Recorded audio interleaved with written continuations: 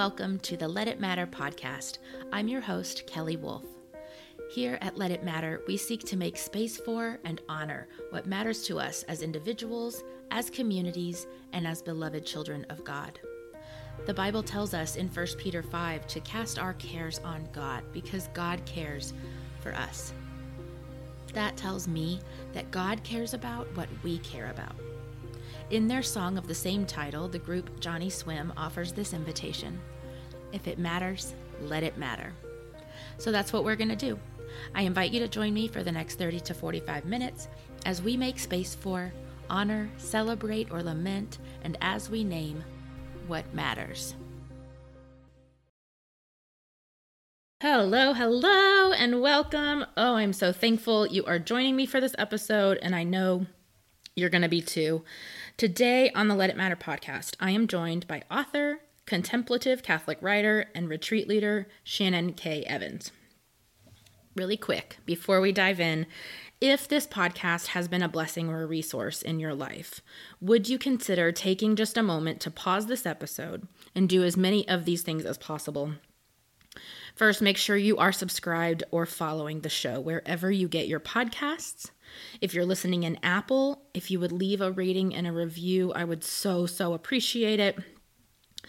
Make sure you're also following the show on Instagram at Let It Matter Podcast, on Twitter, at Let It Matter Pod.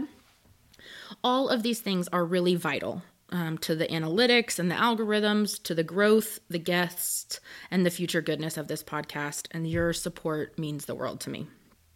Now, let me introduce Shannon for those who may not be familiar with her work.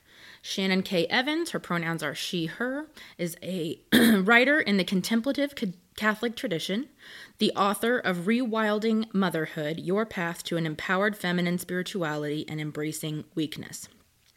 She is the social media editor for National Catholic Reporter, a retreat leader for the Jesuits of the U.S. and Canada, a regular contributor to Franciscan Media, and has written for U.S. Catholic, America, and G's magazines. Shannon speaks regularly at churches, small groups, conferences, and retreats on topics related to motherhood, prayer, and justice, and leads groups in guided meditation. She is a mother of 5 and lives in Ames, Iowa. Now, let's get into it.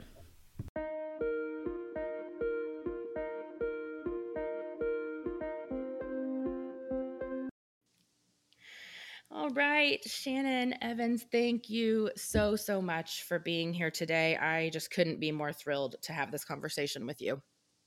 It's so fun to be here. I already like you just chatting before we started. So I knew we would. You seem like my people. And so from just posts online and our brief interactions. And I just knew we were going to hit it right off. And I want to start at this sort of point in the episode. I've given your bio.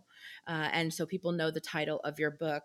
And I think to start out, it would be helpful to just have some definitions. So when you use the word feminist or feminism as an identifier, what do you mean by that word? Mm-hmm. I love that question because I feel like the answer sometimes is surprising because it's very not groundbreaking. It is very simply just equality of sexes, equality between genders and among genders. And that's really it. It's not a big scary word, but we've culturally loaded it pretty good. So I get it. We've loaded it really good. And I appreciate you saying that. It's so funny the people that you think are some of the most feminist people, and they don't use that identifier because of the way we've loaded it. Yeah. And I use it, and then oftentimes I feel the need to come in with asterisks and prefacing and all kinds of, but hear me out, Yeah, right. And so I appreciate that. One of the things I appreciated was in the preface of this book, Feminist Prayers for My Daughter, is the way that you acknowledge some of the harms of white feminism to various other marginalized communities, both historically and even currently. Since we are two white women having this conversation, I want to just socially locate us and let people know we're both aware of that. Yeah, I'm so glad. And just, can you say a little bit more about that as we sort of get started here?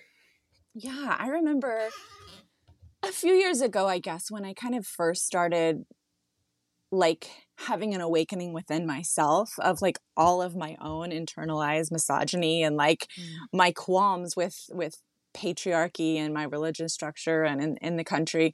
And I feel like that happened to a lot of us at kind of about the same time, kind of around 2016. Kind of around 2016, yeah. Yeah. And I remember kind of starting to hear voices from women that I respected who were not my race, who were maybe Latina, who were Black women, or who were like transgender women or lesbian women, but women who did not share like my social privilege. And their feedback was a lot of critique that surprised me, and that was really helpful for me to see. And those kinds of things where the white feminism movement has historically, and like you said, currently still does, left out really anyone who is not middle class or up white woman, cisgender, straight white woman. Yeah. And I think a lot of that is not intentional, but it's because we haven't like done our due diligence to listen and learn and realize that intersectionality is a really big part of women's equality, right? So we've got to be listening, because for a woman who identifies as both a woman and as Black, like she's got a lot more complexities going socially than I do as a white woman who enjoys a lot of physical safety and a lot of people assuming the best about me and just all kinds of stuff. Right. So we just really have to be listening to how all of those parts of our identities play into the feminism movement. And we can only do that if we're listening to people. So That's right. And I've sort of been in my feminist origin stories era lately. Love it. So like Mrs. America was a show that came out on Hulu last year, I think, or Oh, might have I been haven't during seen the pandemic. It's all about sort of those days of second wave feminism. So Gloria Steinem, and it talks about Phyllis Schlafly. It's really well done. If you haven't seen it, people, if you're listening to this, it's really great. It's all about I the have Equal not Rights seen it. Amendment and the debate and the women leading the conversation around the Equal Rights Amendment. And Betty Friedan, who wrote, the Sacred Feminine, I think, or no, the Feminine Mystique. Sorry. Yes. That always makes me think of Leslie Knope on Parks and Rec. She wrote a cookbook called The Feminine Mesquite, and it was a grilling cookbook. I'm sorry. Okay. She wrote The Feminine Mystique, but Betty Friedan was, notorious for not wanting lesbian women to be included in the movement because they didn't want to all be lumped in as lesbians just because they were feminists. And that at the time, of course, that was it was reduced their credibility, and it was a slur, and and things like that. Wow, I didn't realize that, but yeah, that makes sense. And then Gloria Steinem came and said, absolutely not. That's crazy. Lesbians are women too. There's been white women who have said like what you're saying, which is intersectionality and full inclusion. I mean, if you are a woman, or if you are identify as a woman, you're in this group, you're included, and we want equality for all of us, or it's not equality for any of us. Right. But like you said, there are another one that you mentioned in the preface was people who are poor or just impoverished. Because I think about, maybe a white woman, but who's homeless, right? That would have the same sort of lack of safety, lack of legal benefit of the doubt, things like that. So yeah, absolutely. I appreciate you noting that in your preface. It's always one of the things that I look for in an introduction or in a preface when I'm reading books by women about feminism or Christian feminism is right. Do you acknowledge your locus in terms of proximity to power, and how that mine too, not just theirs. Yeah. I got no business, and I don't really want any business learning from white women who want to exclude anyone else who identifies as a woman. Yeah, for sure. So, I would love to hear about, I love this in your bio, sort of a self-proclaimed Catholic, contemplative, and feminist. The Catholic and contemplative, I can see holding intention really well. The feminist part it is sort of, I guess, surprising. I think for those listening to this who may have experiences, maybe not in Catholicism, but in other male-led or male-dominated religious traditions, it might be hard to sort of see a way of existing inside that space while holding to an ethic of feminism and egalitarianism. And so I'd love to hear from you just how that's played out in your life and faith and work. I'll be entirely transparent with you. For most of my life, what I knew about Catholicism came from Sister Act. So. Honestly, same. I didn't grow up Catholic, but I did love Sister Act. Okay. So, I mean, it remains my favorite movies, Sister Act 1 and 2. But I imagine it's not a complete portrayal. So. I don't think that was the goal of the writers. No. So I'd love to just hear how feminism has intersected with your Catholicism, and then the contemplative piece in your life, your faith, and then now in your work, of course. Yeah. So simple question, huh? Mm-hmm. No big deal. So I'll start with I mentioned, like, I didn't grow up Catholic. So I actually became Catholic when I was 30. I am almost 40. In like 2 weeks, I'll be 40. And that was sort of my, now people use the word deconstructing, but 10 years ago, like, people weren't really using that word. But right. I guess that's kind of what happened to me. I was really unpacking this, like, all of my qualms with the evangelical church. And I certainly didn't see the Catholic Church as, like, being this, like, perfect alternative. But I think it felt so different. And, like, because of, like, where I was in my personal life too, there was a lot of attraction that, so, but at the same time, it was very much like, there's still a lot of junk that I don't love, but I think this is where I'm going to, like, set up camp, Yeah. And I don't regret the decision, but it has been more complicated than I knew I was signing up for, and at times more painful.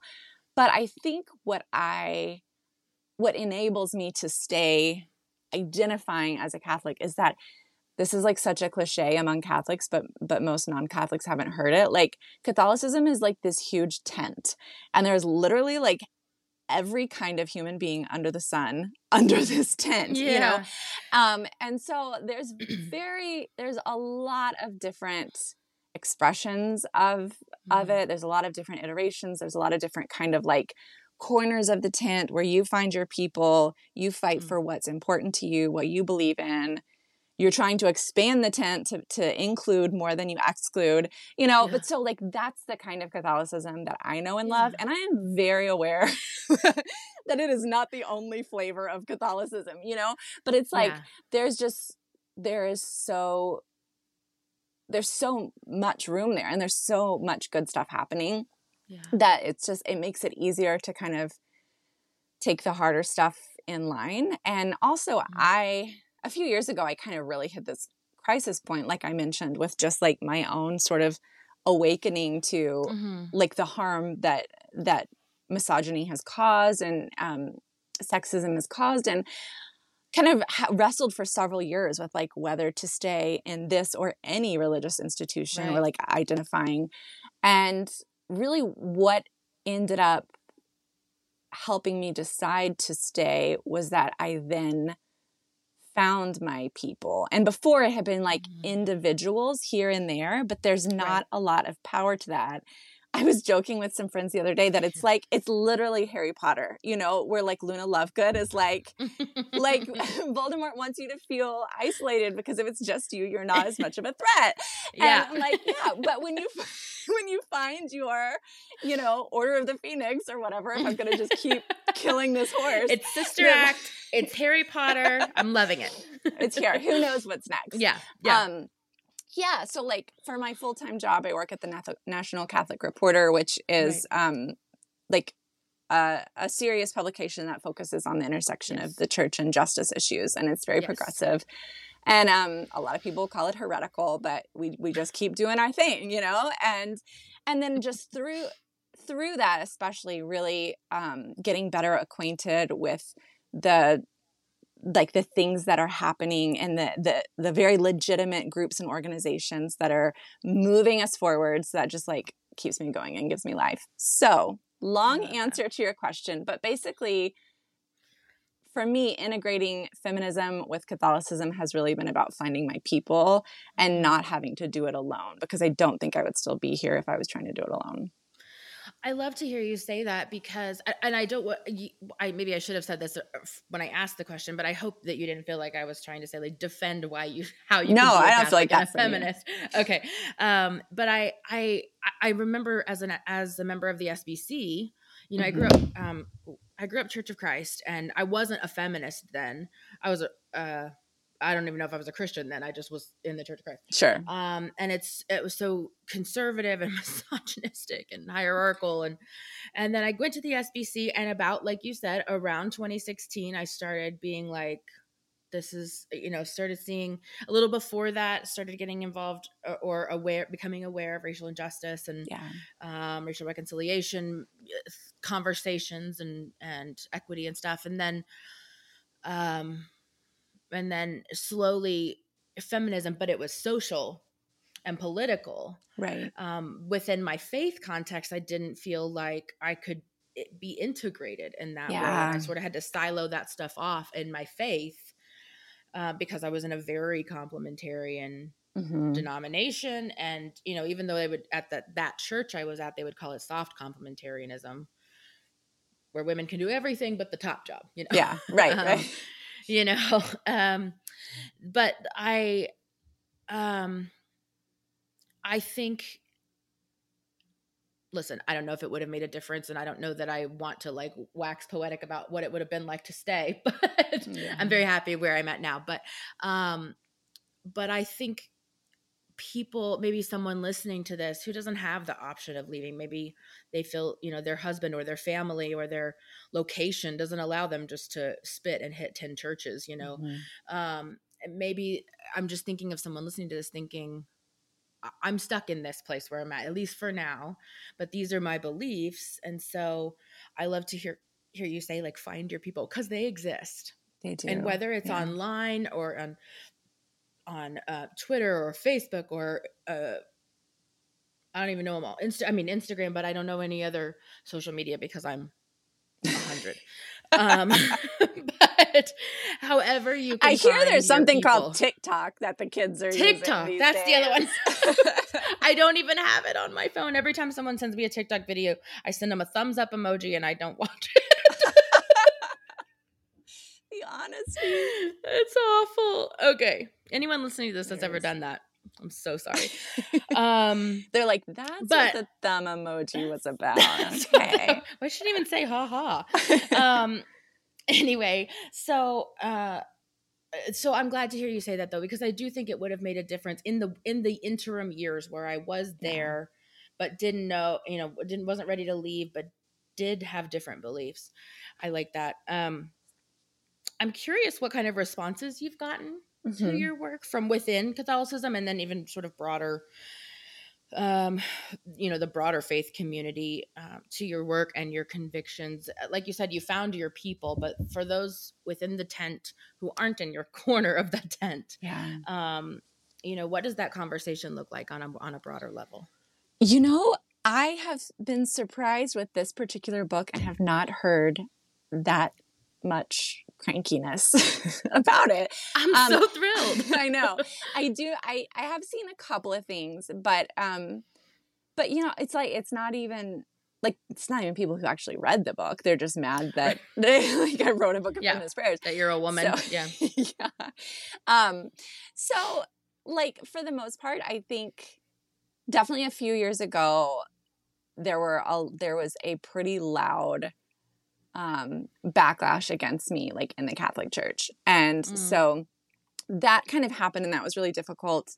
And again, it was like a very small but vocal subset of. Was that in response to like Rewilding Motherhood, your first book, or was that more just? It started actually before that, where it was just like, it was just because I was like doing social activism Just stuff on writing social media. And like people didn't like the kind of positions that I took politically and stuff, you know. But again, it's like small, like drop in the bucket representation of the entire Catholic Church, but it was still hard, you know. Especially, I'm like a very conflict avoidant person, so like I have my strong opinions, but don't like ask me to debate you about them, you know. I love that. I love meeting conflict avoidant, strong opinion people. It doesn't compute to me at all, but I love that. That's I know great. it's very. I'm an Enneagram 9 with an 8 wing, which is like a very complicated combination. Yeah, I'm the inverse. I'm an 8 Are you? with a 9 wing, which makes me I can be real fierce, but I can see nuance. Yeah, I can see the nuance. I'm just gonna yell about it. Right. I love it. Yeah. So with Rewilding Motherhood, I think there was at this point, I mean, Feminist Prayers has only been out for a couple of months now, so maybe there's more to come. But with Rewilding Motherhood, there was a lot of, not just from Catholics, but like I saw a lot of reviews from women who kind of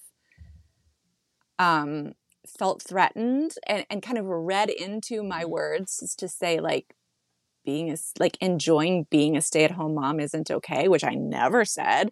And, you know, like just really projecting their own stuff onto what I was writing. So, I mean, I try not to let that kind of stuff get to me. Yeah. So I know that I'm not even going to try to explain it. I'm going to let you explain it, but I know that something happened recently that is sort of a beacon or a indicator of progress and good news within the Catholic Church that came from a decision Pope Francis made. And can you tell us a little bit about that? Yes, I can. I'm going to make you do like the really super Catholic thing without. I didn't. Well, I was going to start to try to say about the women and then I thought I don't even know all the terminology. No. I'll just let you. I mean, the majority of the Catholics on the planet don't even know that this is like even happening. It's a big church, but it is a really huge deal. So we are in a 3-year, what they call a synod on synodality, which is kind of a ridiculous redundancy, but it's basically just a time of where Pope Francis has like said, this is an official time of listening to the people of the church. And so every diocese in every country and, you know, around the world. So like wrap your mind on like feedback coming from New York City. I think Catholicism, Pakistan. Wouldn't you say it's like, wouldn't you say it's a much bigger community globally even than it is in the United States? And there's, I mean, it's huge in the United States, but globally, it's like the state religion of many countries, which, right? Like, which is very, it's very complicated because you have Asian countries where there's a lot of persecution in some places, like legitimately. And then there's, you know, Latin American countries that are like the fun Catholics, you know, like the people you want to party with. And then these are obvious generalizations, but like, like in Germany, there's been a lot of push from the people and the hierarchy in Germany for the Catholic Church to move forward on LGBTQ issues and rights. And then there's like uber conservative US Catholic bishops who are like, I will die before I let that happen. You know, like it's just, there's so much. So like, it's really wise. Pope Francis is like, okay, we're not going to make assumptions. We're going to actually listen and ask everybody to give input. So like individual churches, like 12 people gathering, listening to each other. They file their little report about what people say. And that is one of the nice things about such a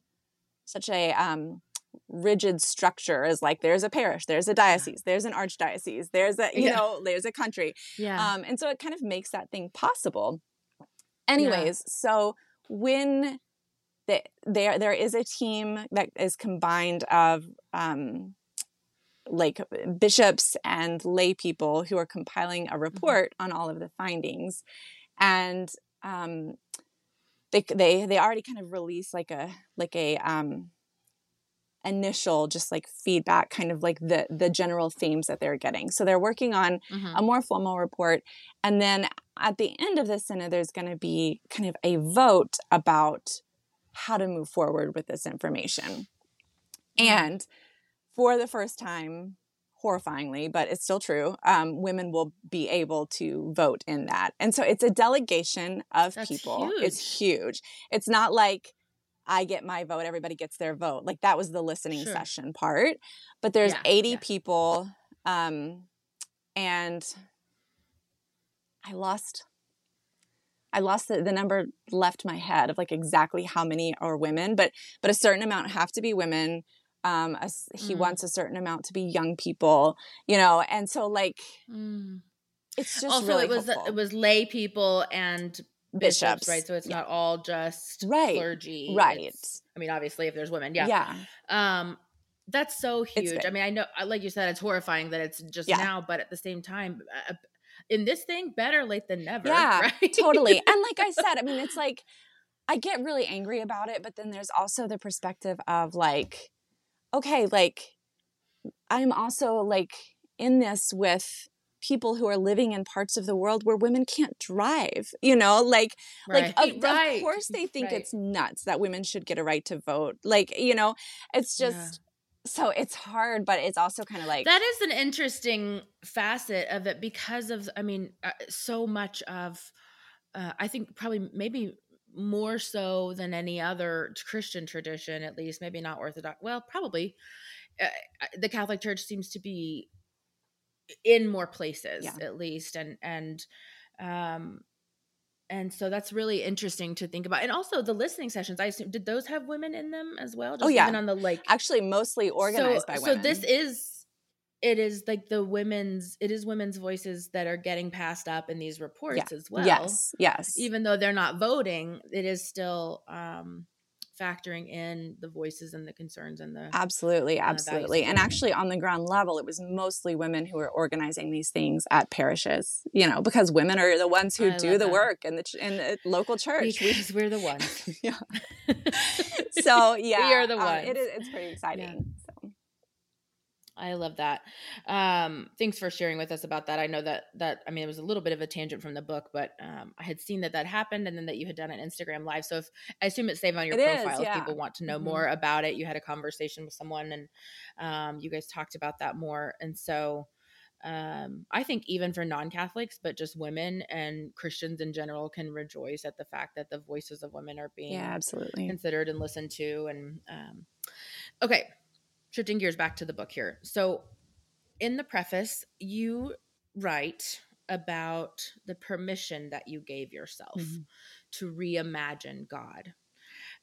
It was one of my favorite phrases that you used, especially in the preface. I mean, the prayers were so beautiful, but permission to reimagine God, and how sort of this book came from your own need for more liberated ideas about who God is. Can you talk a little bit about what brought about that realization and the need for the shift, and then maybe how you imagine and understand God now? Yeah. I love your softball questions. Like so easy to answer. Who is God to you? And like, tell me all about Catholicism. I love it. I love it so much. But yeah, okay. So I always have to shout out Joyce Rupp because I think I mention it in the book, but she is the one who I first read her work, Fragments of Your Ancient Name. And she does this. She uses a different like identifier for God for every page. And it was just so refreshing and like different, and it engaged a different part of my spiritual imagination. And, but honestly, the first one of those I read, or my spiritual director actually read out loud to me, was one, and I don't even remember the name that she used, but it was a divine feminine. It was a maternal name. And something just like shifted inside of me. It was like this little girl inside of me was like, oh, really? You know, I can call you mama. I know.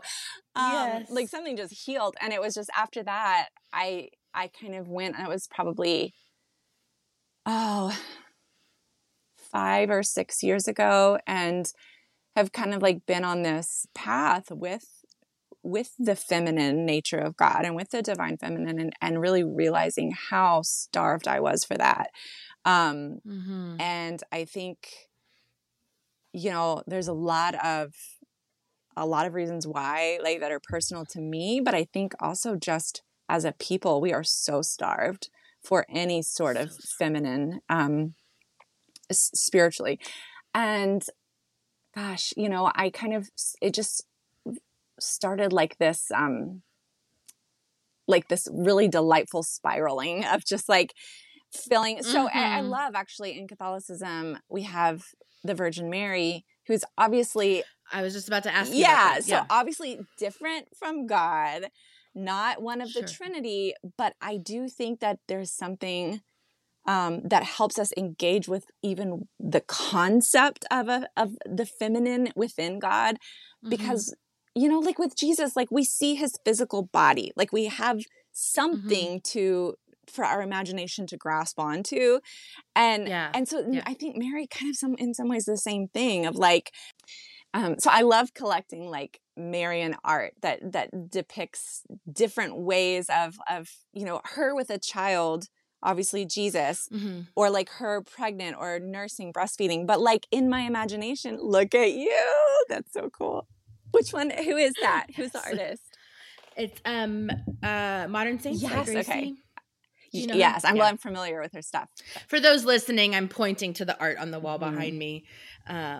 And I'll tell you where I got that in just beautiful. A second. But yes, I love that too. So like letting myself be the child who is nourished by a mother, who is held, or, there's just been so much healing done in me for that. And so then it just, after a few years of like getting my soul fed on that like maternal image, then I'm like, okay, like now what else? Like what else do I need in my spiritual imagination? Like how can I fill in these gaps? So that was my favorite part of writing the book, was like addressing the divine in lots of different ways. Yeah. It's so beautiful. And I loved when you said that about Marian theology as well, because when I was sort of on the first part of this journey about imagining God as mother or as a woman or in the feminine as well, I read a quote. I think Mother Teresa used to, when she would see like orphans or children suffering or something, she would pray and ask Mary, be a mother to them now. And this, I think this was right after the zero tolerance immigration policy was enforced. And so I'm in Texas. And so at the border, it was the separation from mothers and children and stuff. And I was just a mess. And so Mary, that language helped me, because I see Mary a little bit differently, but still, revered and high and holy and sacred. But I was able to say, God, be a mother to them. Yeah. And so that Marian language gave me, and then the same thing with this art, like the one I just pointed to on the wall, because people can paint Mary with a child, then I have this, and I feel like it's a painting of God as a mother. You know what I mean? And so I love what you said. There's one that Gracie did as well, that's like undoer of knots. Where she's got like the necklace or something. She's got something in her hand and she's undoer of knots. I have prayed to God as undoer of knots so much lately. And I think that is such and so the I love mystery of Mary in general. It's like there's like the literal Mary of Nazareth, but then like beyond that, like has our human need for a divine mother sort of like merged God and like this human woman, you know what I mean? Like, I think it's just fascinating. And I don't think that that's like heretical. I think it's just really interesting and can be really helpful, like as we pray and as we kind of heal those parts of ourselves with the pictures of God that we need. If God is fine being imagined as a rock and a fortress and an eagle and a lion and, all these other things, I can't imagine, God is offended by being imagined as a woman. That's just, and a woman who he said, blessed and highly favored are you. So He, God, Yeah. they. All of the things. Pronouns are hard for God. Yes, they are. So, I, you answered it mostly. Can you, in the way that you imagine and think about God now, do you, is it incorporating the sort of Marian imagery that allows you to have that more imagination? Or is there a way that you, like with the Holy Yeah. Spirit, or a way that you relate to God Yeah. now? Yeah. That's Yeah, changed since then? definitely. I think that I, I feel like there's so much, okay, like in different seasons of your life, you end up kind of gravitating to a particular metaphor for God that like your unconscious actually needs, but it kind of finds you. Yes. So when I was like in my Yes. early 20s and I was kind of like healing from all the shit I did in my teen years, I was like really needy with like Jesus the bridegroom. That was just like what I needed. It was very healing. And then later I was sort of like embarrassed about it, of like, oh, like what was, I don't know, it's kind of silly. And but like somebody told me, it was like, no, like that, you needed that at the time, but you don't have to need that now. But don't judge yourself for how God was meeting you when Yeah. what you needed then. Um yeah, That's and so great. kind of the same thing. Like I don't cling to the Mary pictures as much, but I still love them. I still kind of collect them, but like Sure. as far as my own prayer life, but like very much, I guess probably more the Holy Spirit these days, and it's like in a way that is real nature based. And like we moved out a year and a half ago to this prairie, and there's woods behind our house, and just kind of going and sort of like communing with the Holy Spirit through what's around me, and just like even just the feeling, the way I feel when I'm out there, and just kind of knowing that that's God. So it's like, yeah, That's it's beautiful. really become a precious part of my spiritual life to like let different iterations touch me in different seasons, however long I need them. Oh, that's so beautiful. I love that. I I think my, the mother language, it still hits especially hard when I hear hymns replace the word for father. Like if I heard how deep the father's love, and they changed it to how deep the mother's Have you love. heard someone sing that? That would be Um, powerful. Wow. uh-huh. Yeah, I have, and it was she's got the whole world in her Yeah, I hands. do that with my kids. I do those things. Those, Yeah. I could weep. I'm like getting Yeah. teary right now. Um, and so that's when it hits especially hard, or when like when I've blown it. That, or when I'm really sad and I picture like my head laying in my mom's Yeah. lap and petting my hair, and just the softness of her body and the safety of my mom's hugs and stuff like that.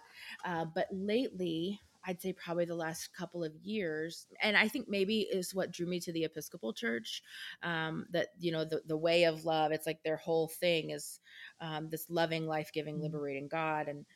And so divine love is how I have been relating to God most lately. That because for so long the emphasis was on God's grace or Yeah. God's forgiveness, which always implies my own Yeah. shittiness or my unworthiness or my own sinfulness and fallenness and brokenness and stuff. And I'm not saying those things aren't part of the picture. I don't know what boxes I have for those things right now, but what I do know is the first thing God said over us was that that we were Yeah. very good. And I know that um that John says God is love, and if you know love, you Yeah. know God. And so so I that's one of the things that I have clung to, and I just wanted to share that for like, because I don't want people to think that like you're not limited to human Right. imagery or to personhood or to gender imagery. There's objects, like we just said, rocks and fortresses and eagles and lions Absolutely. and wind and water. Absolutely. Yeah. There's oil, wine, all these things. But the divine love has been the biggest one for me. Um, in the preface, you also say that this book is not just for mothers or mothers of Mm-hmm. daughters, basically. As I mentioned before we started recording, I have used a lot of the prayers from your book at the end of the episodes of this podcast, and just sort of adapted the language a little bit from my daughter or her to Mm-hmm. us and we and women and things like that. So can you share your heart about who this book is for? If it's not just for mothers of daughters, who did you Yeah, write the definitely. book for? The first few prayers, and they're not like in chronological order of where I wrote them in the book, but like the first few prayers that I got down on the Yeah. page were literally for my daughter. We're literally praying for my daughter. Mm-hmm. But once I got started and kind of realized what project I had here, most of them are not literally for my daughter. Maybe one day they will be, but like, Yeah. it was so much more a way to mother just women in general, whether they be younger than me or not, whether they have daughters themselves or not, or ever will. But yeah, it's like I told you off the air, but it meant so much to me to hear you using the prayers that way, because I was so hoped that people would realize they can, of just like adapt the words however you need. There's a couple of moms of boys have been like, will you do like a feminist prayers for my son? And I'm like, I don't know if any publisher would believe that book is going to sell. It's like a very small niche market of moms who would want that book. But so, they've been like, they'll do an ebook companion to this one. Yes, right. So it's not your worst idea, actually. Maybe that's what it'll end up being. But I was like, I can't commit to that, even though I have 4 boys. I'm like, I just don't know. But yeah, I mean, you can always change the words, right? But it is especially, directed at the female experience, and hopefully trying to give voice to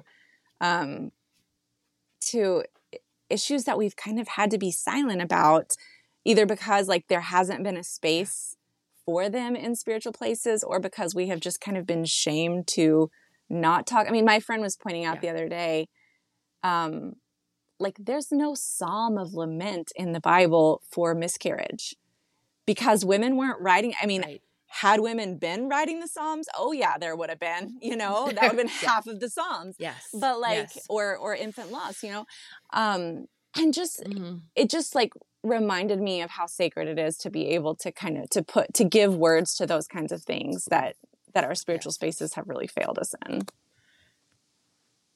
That was one of the very first things I thought when I was reading through it. I still haven't read all of them yet, because I really want to savor and go slow and use them like as they come up. But things like when you're mansplained to, or for equal pay, or for like a world without Photoshop. These things that like are very much a part of modern society, and that will be very much a part of lives of women now, as well as the next generation. And those prayers, like, I can't tell you, like I told you before we started recording, when I saw a book called Feminist Prayers, I didn't care who it said it was for. Feminist Prayers for my daughter. I'm not a mother. I am a daughter. My mother's not a feminist. But I can't get enough of these. During my sort of transition out of evangelicalism and into the Episcopal Church during COVID and all that, I really started leaning on written prayers from others, because I was so burnt out. I had no words left of my own. And to be able to walk on what felt like worn paths that generations and millennia, or centuries at least, of Christians before me have prayed, it felt like they were lending me their faith. And that's a little bit what I feel like when I read these prayers, is like, this is you leveraging your history with God on behalf of another generation. You're cry. It really is. If I had the budget, I'd give away 100 copies of this to every listener who wanted one. I can't tell you like how important. That's a terrible word. It's like it lacks so much of what I mean to say, but it really is one of the most important books I've had in a long Thank time. you so much. Wow. You just made my crappy day better. Thank you. I'm so glad that I could. The last thing, and for listeners, you're going to say, this is not a question you always ask. This is a question I'm going to start asking all of my guests. And you can answer it as briefly or as longly, well, as long as you have, serious or silly, whatever feels right to you. I want to know what is mattering most to you right now. I'm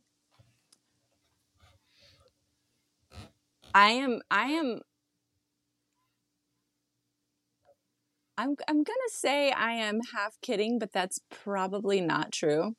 I'm probably just a little bit kidding, but mostly really serious. I think what is mattering most to me right now is Taylor Swift. Because I am going to the Eras Tour in June, and I am like obsessively watching for the Taylor's version album drop dates. Like we've got Speak Now coming. I know we've got 1989 coming. I'm here for like the Swiftie lore. It's giving me life. I love it.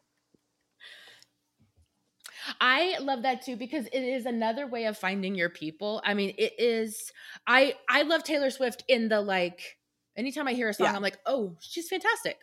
And I love her voice. I love her feminism. I love her strength, all of that stuff. It's typically not my style of music. My style of music is usually like 2000s hip hop or grunge.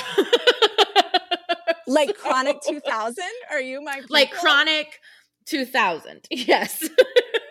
I am my brother told me the other day he's in his Eminem era, and I've been waiting for this day since 1998. It's still one of the tragedies of my life that I never married Eminem, because that was literally my life goal for a couple of years there. You're my new best friend. You're my new best friend. T-shirts with him on there. I was like so weird. And my guy friends were all like, you know, he raps about killing his wife. Why would you want to marry him? I'm like, because I'm going to change him, He's so obviously. Real. He's so real. The art is so authentic and oh my God. Listen, when he played at the Super Bowl, was it like okay, I was just about to say that. That's what's still mattering most to me. That matters a lot to me, too. I will tell you. I'm only like 500 million of the billion views on YouTube of that video. It is, I'm not kidding you, I watch it a lot.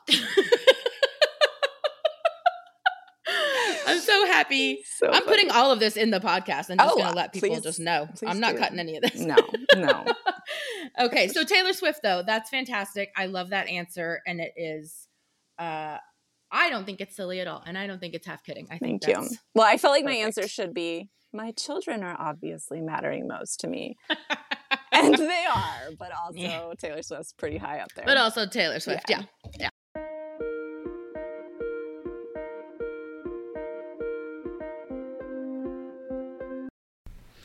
How much do you love her? I could have kept talking to her for hours. My thanks again to Shannon Evans for joining me today. You can find her on Twitter at Shannon K. Evans. That's ShannonKayevans. And on Instagram at Shannon, the letter K, Evans. Or on her website at shannontheletterkevans.com. I will link to all of these in the show notes as well. Join me next week as we continue to make space for, honor, and name what matters to us. And now, according to our little tradition as we close out, I offer you this benediction, appropriately from Shannon's book, Feminist Prayers for My Daughter, from the prayer called For a Feminine Imaging of God, with language adapted to fit all of us. Let's pray.